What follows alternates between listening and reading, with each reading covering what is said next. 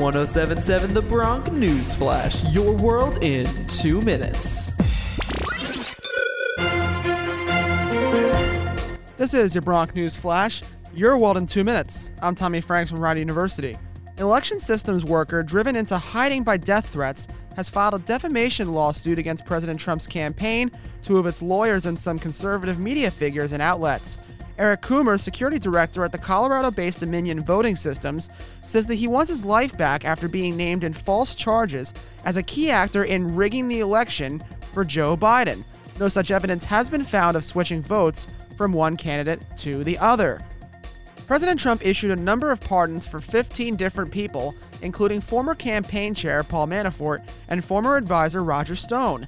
Both men were part of the Robert Mueller special counsel investigation that lasted nearly 2 years to no avail, trying to find evidence of conspiracy between Trump associates and the Russian government in the 2016 election. Stone was charged with lying to Congress, while Manafort was found guilty of bank fraud, separate from the campaign work in 2016. One of the other men that Trump pardoned this week was a famous local, Charles Kushner, the father of his son-in-law, Jared. Kushner admitted to defrauding the IRS of between $200,000 and $325,000 by filing 16 tax returns that claim these political contributions as quote-unquote office expenses. The attorney who originally pursued that prosecution? None other than former New Jersey governor and U.S. attorney Chris Christie.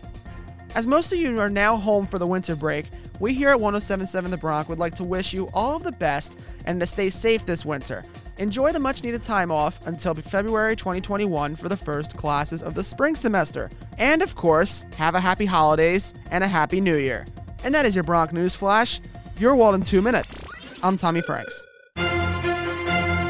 That was 1077 The Bronx News Flash, your world in 2 minutes. To hear more episodes, you can go to 1077thebronx.com/newsflash. See you next time, only on 1077 The Bronx.